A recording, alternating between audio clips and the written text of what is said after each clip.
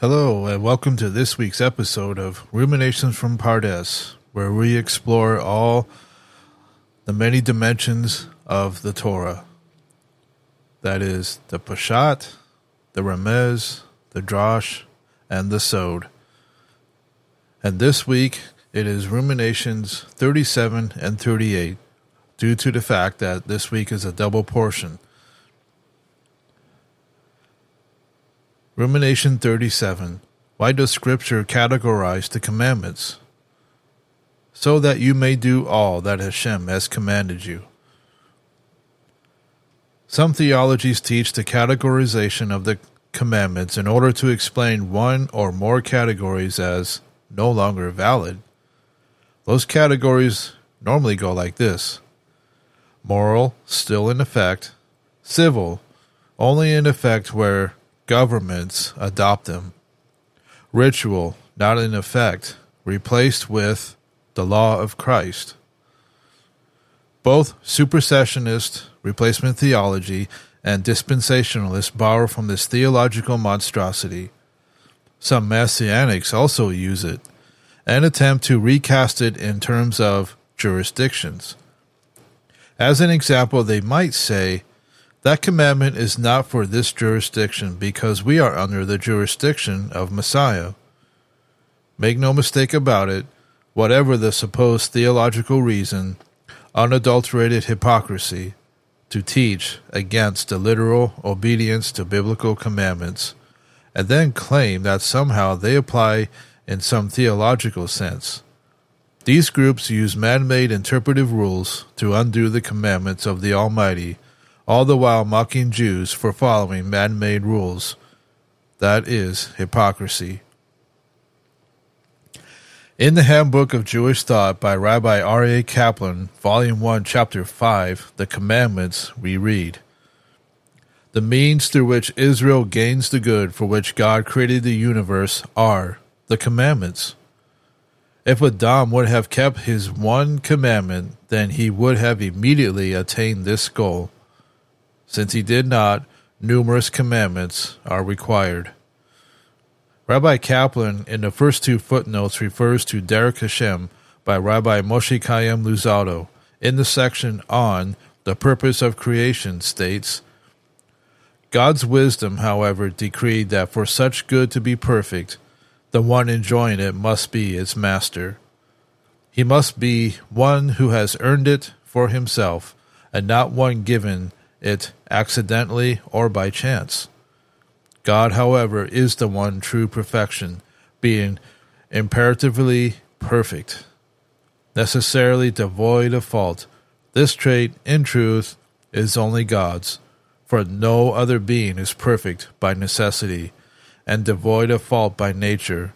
Still, in order for a created being to come to resemble God to some degree, it is necessary that at least earn the perfection that is not an imperative part of its being, and it must avoid the deficiency that is not precluded by its nature. God therefore decreed and arranged that creation contain elements of both perfection and deficiency, as well as a creature with equal access to both. This creature would then be given the means to both acquire perfection and avoid deficiency. By clinging to the elements of perfection, this unique creature would make itself resemble its creator, at least to the degree that it is possible for it. As a consequence, it becomes worthy of being drawn close to God to derive pleasure from His goodness." Then in this section on responsibility states, 145, "These patterns and restraints are God's commandments. They include both positive commands and prohibitions. The purpose of each commandment is either to allow a man to earn and incorporate in himself a particular level of excellence, or to remove an area of deficiency and darkness. This is accomplished through doing what the commandments require and avoiding what they forbid. The nature and details of each individual commandment, however, are based on all the aspects of man's true nature and character, as well as that of the necessary perfection. Each thing then has its conditions and limits as required from man's attaining this perfection. The highest wisdom knows all this, as well as the true nature and purpose of everything that exists. God therefore took everything into account and included everything necessary in the commandments of the Torah. It is thus written in Devarim 6:24, God commanded us to follow all these rules, that he may grant us good. And then, in Volume 1, Chapter 3 of the Handbook of Jewish Thought, 3:15, obedience to God's will therefore fulfills its altruistic purpose in creation. The psalmist thus said, You let me know the path of life. In your presence is the fullness of joy. In your right hand, eternal bliss. Psalm 16:11. And in Ibid 5:45, the commandments were therefore given as a means through which God would be able to fulfill his altruistic purpose in creation, and are all primarily for the benefit of those who observe them. It is thus written, God commands us to keep all these decrees for our eternal good. It shall be righteousness for us if we observe and keep all this commandment before God our Lord as he commanded us. Deuteronomy 6:24 and 25. In Matthew 19, we find the encounter of the rich man that asked, Rabbi, what good thing should I do in order to have eternal life? Yeshua then proceeded to remind him to observe the Mitzvot. Then the man asked, Which ones? Yeshua repeats 5 of the 10 Mitzvot, including Vayikra 19:18, Love your fellow as yourself. The young man said to him, I have kept all these. Where am I falling short? Yeshua then said to him, Go and sell all your possessions if you are serious about reaching the goal, and then give to the poor, and you'll have riches in heaven. Then come and follow me. When the young man heard this, he went away sad, because he was wealthy. The fact that the young man was wealthy was not the issue, but rather that the young man placed a greater importance on his wealth than being of benefit to others in his community. If one is wealthy, one of the most important mitzvahs one can do is give to the poor. This demonstrates an awareness of Hashem's goodness that he bestows on those who are willing to do the same. Of course, Scripture does not use these man-made categories, even though the theologians know that. They continue to hide from the people the real categories of the commandments, and after what I've just read, their true nature as well. They hide them in translation traditions, but a diligent student of Scripture might uncover them as they study Psalms or other passages that praise the Torah of Hashem. A prime example of this is Psalm 119, which I have basically nicknamed the Torah Hall of Fame Psalm. The categories are found in the very words used to describe the blessed commandments that come from the mouth of the Almighty.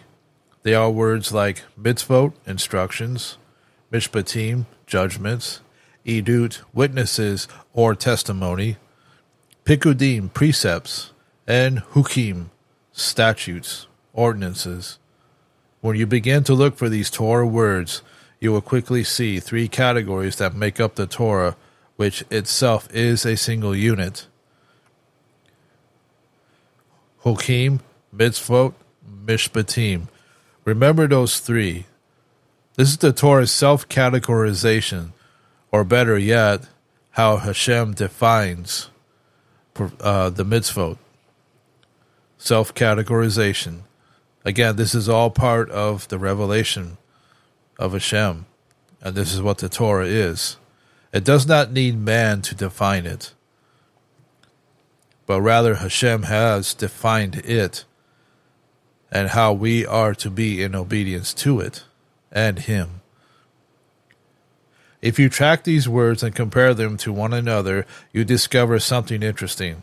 What God calls mishpat is something which makes logical sense to the human mind. It makes sense not to steal or not to murder. On the other hand, a chok is something that makes you scratch your head and wonder what purpose such a commandment has. The chok of the red heifer is a perfect example of a chok. Then there are all the mitzvot.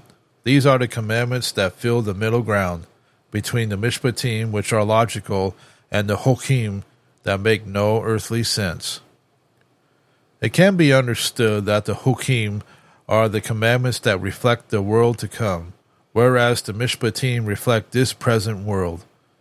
For the lover of God, we reveal His glory when we live His commandments, His mitzvot, in our daily lives.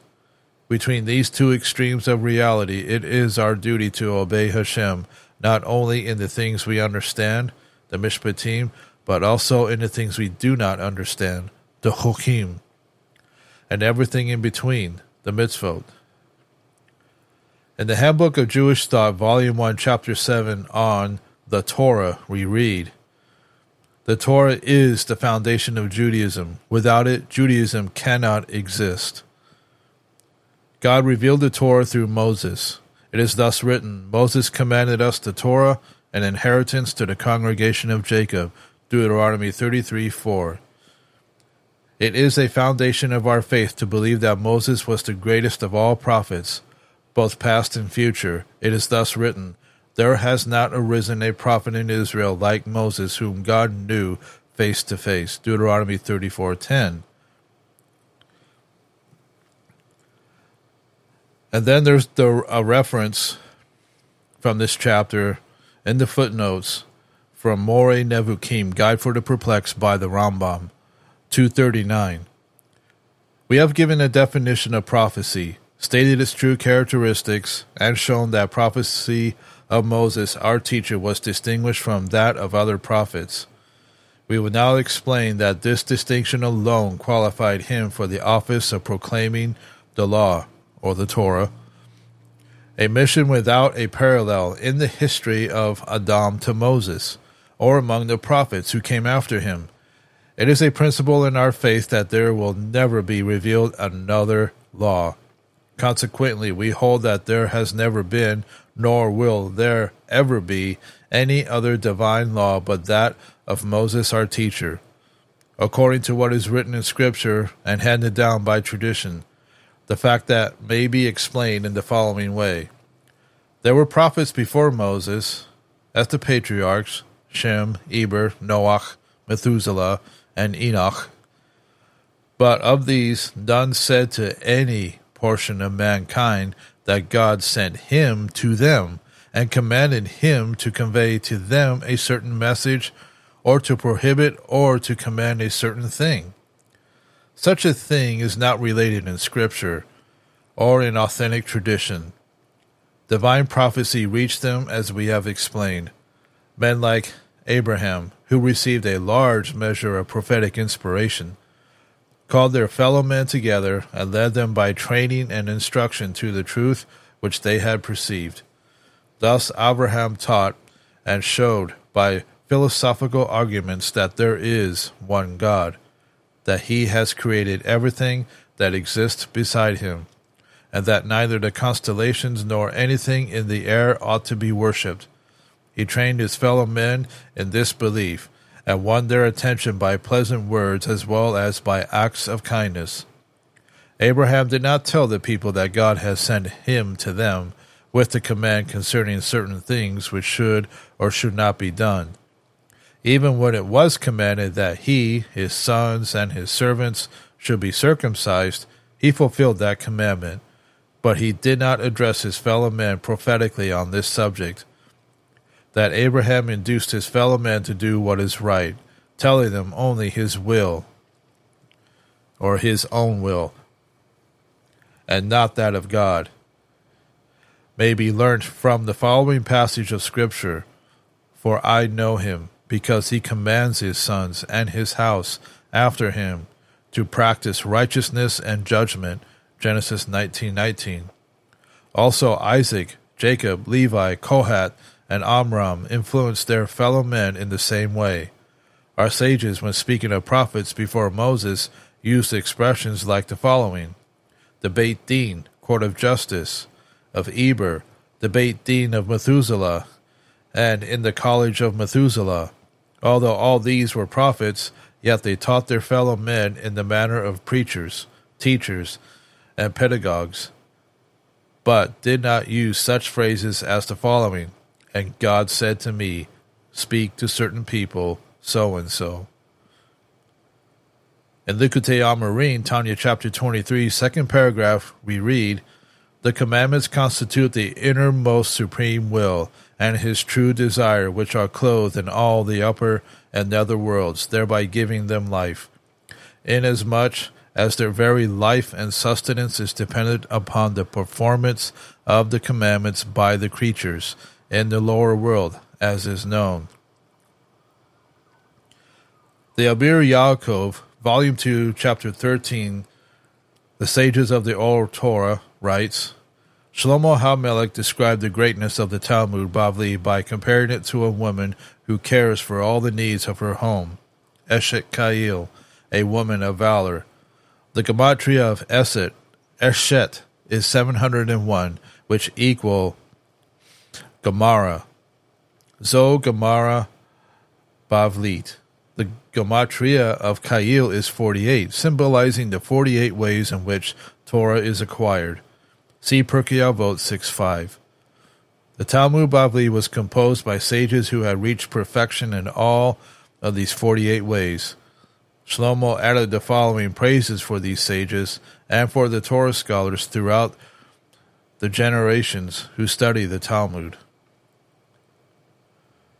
So when we read the following verses from Psalms, we can better understand the true nature of the Mitzvot as the supreme will and his true desire, as the Tanya states. I have inclined my heart to perform your Chokim, statutes forever, to the very end. Psalm 119:54. Hashem, I hope for your salvation. I do your Mitzvot, commandments. Psalm 119:166. The entirety of your word is truth, and every one of your righteous Mishpat, judgments, endures forever. Psalm 119:60. We must bring together this present world and the world to come. Next up is Rumination 38. Why would anyone choose to be cursed? A bit of a perplexing question, but we will attempt to answer it. Curses do not alight without cause. Like a fluttering sparrow or a flying swallow, an undeserved curse will come home to roost. Proverbs 26:2. So why would anyone in their right mind choose to receive a curse? Hashem has made it very clear the source of blessings and curses. What drives men to continually choose the curses? Israel chose the curses that Hashem prescribed for disobedience. We can observe the effect of those curses when we read the history of Israel in the prophets, although ultimately we see their consolation and blessings in those same prophetic passages. The sages discussed the nature of curses in various places in the Talmud, like the following. Rashi says, like a wandering sparrow that wanders, and like a swallow that returns to its nest, so will a vain curse come home to the one who uttered it with his mouth. Swallow in Hebrew, daror. This is the bird known as arendelle in Old French, hirondelle in modern French, and schwalbe in German. This is called daror because it lives, dar, in a house, as in a field. And then Ibn Ezra on Leviticus 25:10. Liberty, meaning the word daror, is known. It means liberty. As the flying swallow, daror, Proverbs 26:2, refers to a small bird that produces music when it is free. However, if it is taken captive, it refuses to eat and starves to death. This kind of reminds me of another place in the Talmud, and I believe it's in Sanhedrin, where the sages discuss where is Messiah to be found. And some posit the opinion that he is in chains in Rome. And when imprisoned, just like it says, like Ibn Ezra says here, if it's taken captive, it refuses to eat and starves to death. Similar to when Joseph was thrown into a pit by his brothers.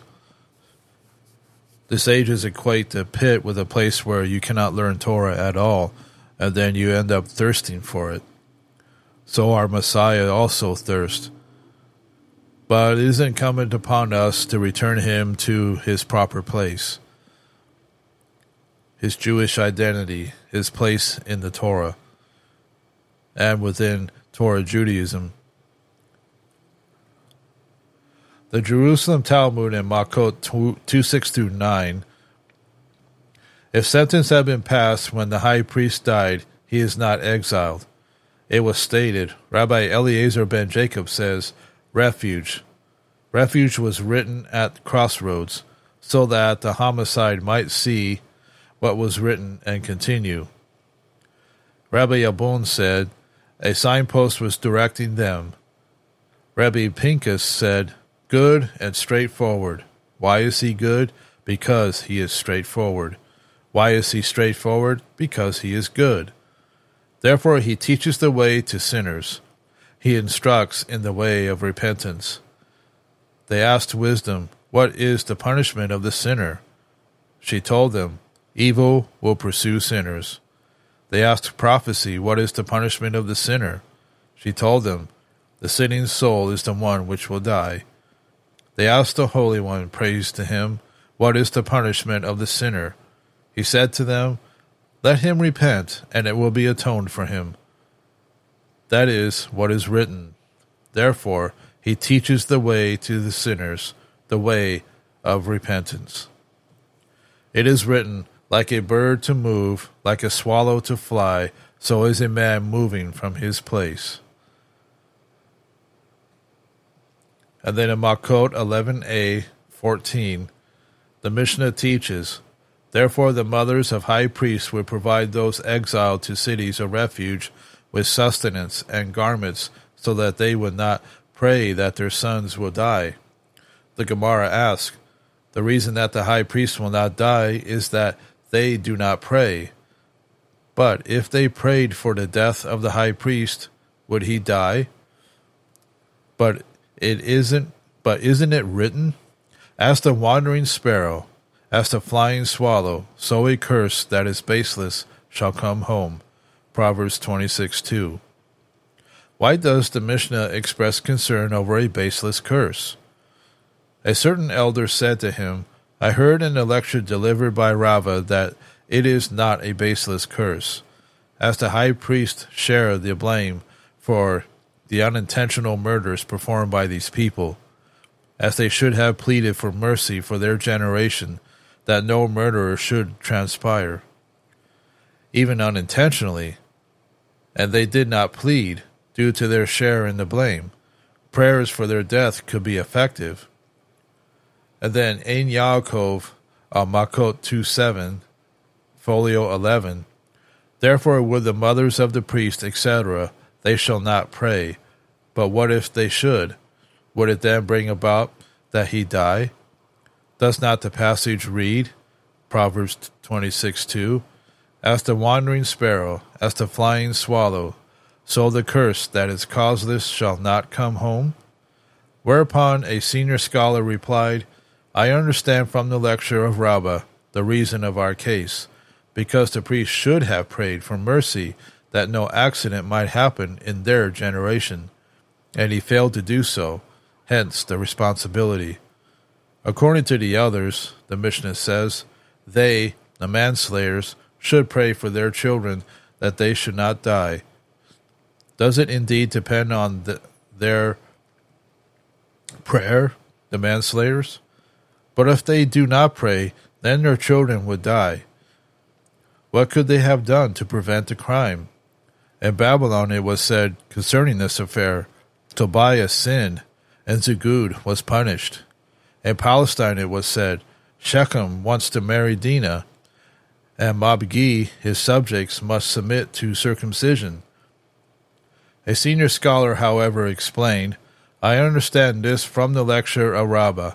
It is because the priest should have prayed for mercy that no accident might happen in their generation, as it happened with one whom a lion had consumed, and distance of 3 Persian miles from Rav Joshua ben Levi's dwelling. And Elijah did not talk to him for 3 days. So why would Christianity choose the curses directed towards those who touch anointed Israel? It is plainly recorded in Scripture what becomes of those who persecute Israel. Why would any nation that was founded upon the principles outlined in Scripture, America, oppose Israel? Why would any person named Barak, Arabic for blessing, choose to be cursed? The answer to these questions is quite simple: pride and arrogance. The proud one considers himself completely in the right, whether it be a theologian or a government official. They consider themselves above the curses, because they could not possibly be wrong. Nations that turn against Israel reveal themselves as ultimately arrogant, and thus we may learn the secret to blessings, the opposite of arrogance, humility. The theology of the humble is not as logical or systematic as the arrogant theologian demands, because it simply depends on the words of the living God, not on some man-made interpretation of those words. Our source for blessing is quiet and personal. It is simply trusting in a wise and loving King. He is the sole source of all blessings. We are simply obedient subjects to the King of the universe. Blessed is the man who walks not in the counsel of the wicked, nor stands in the way of sinners, nor sits in the seat of scoffers. But his delight is in the Torah of Hashem, and on his Torah he meditates day and night. He is like a tree planted by streams of water that yields its fruit in its season, and its leaf does not wither. In all that he does he prospers. The wicked are not so, but are like chaff that the wind drives away. Therefore the wicked will not stand in the judgment, nor sinners in the congregation of the righteous. For Hashem knows the way of the righteous, but the way of the wicked will perish. Psalms 1:1-6.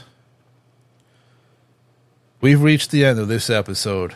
I would like to take this time to remind you all of the weekly reading from Likutei Moharan, which will be available as usual on Wednesdays.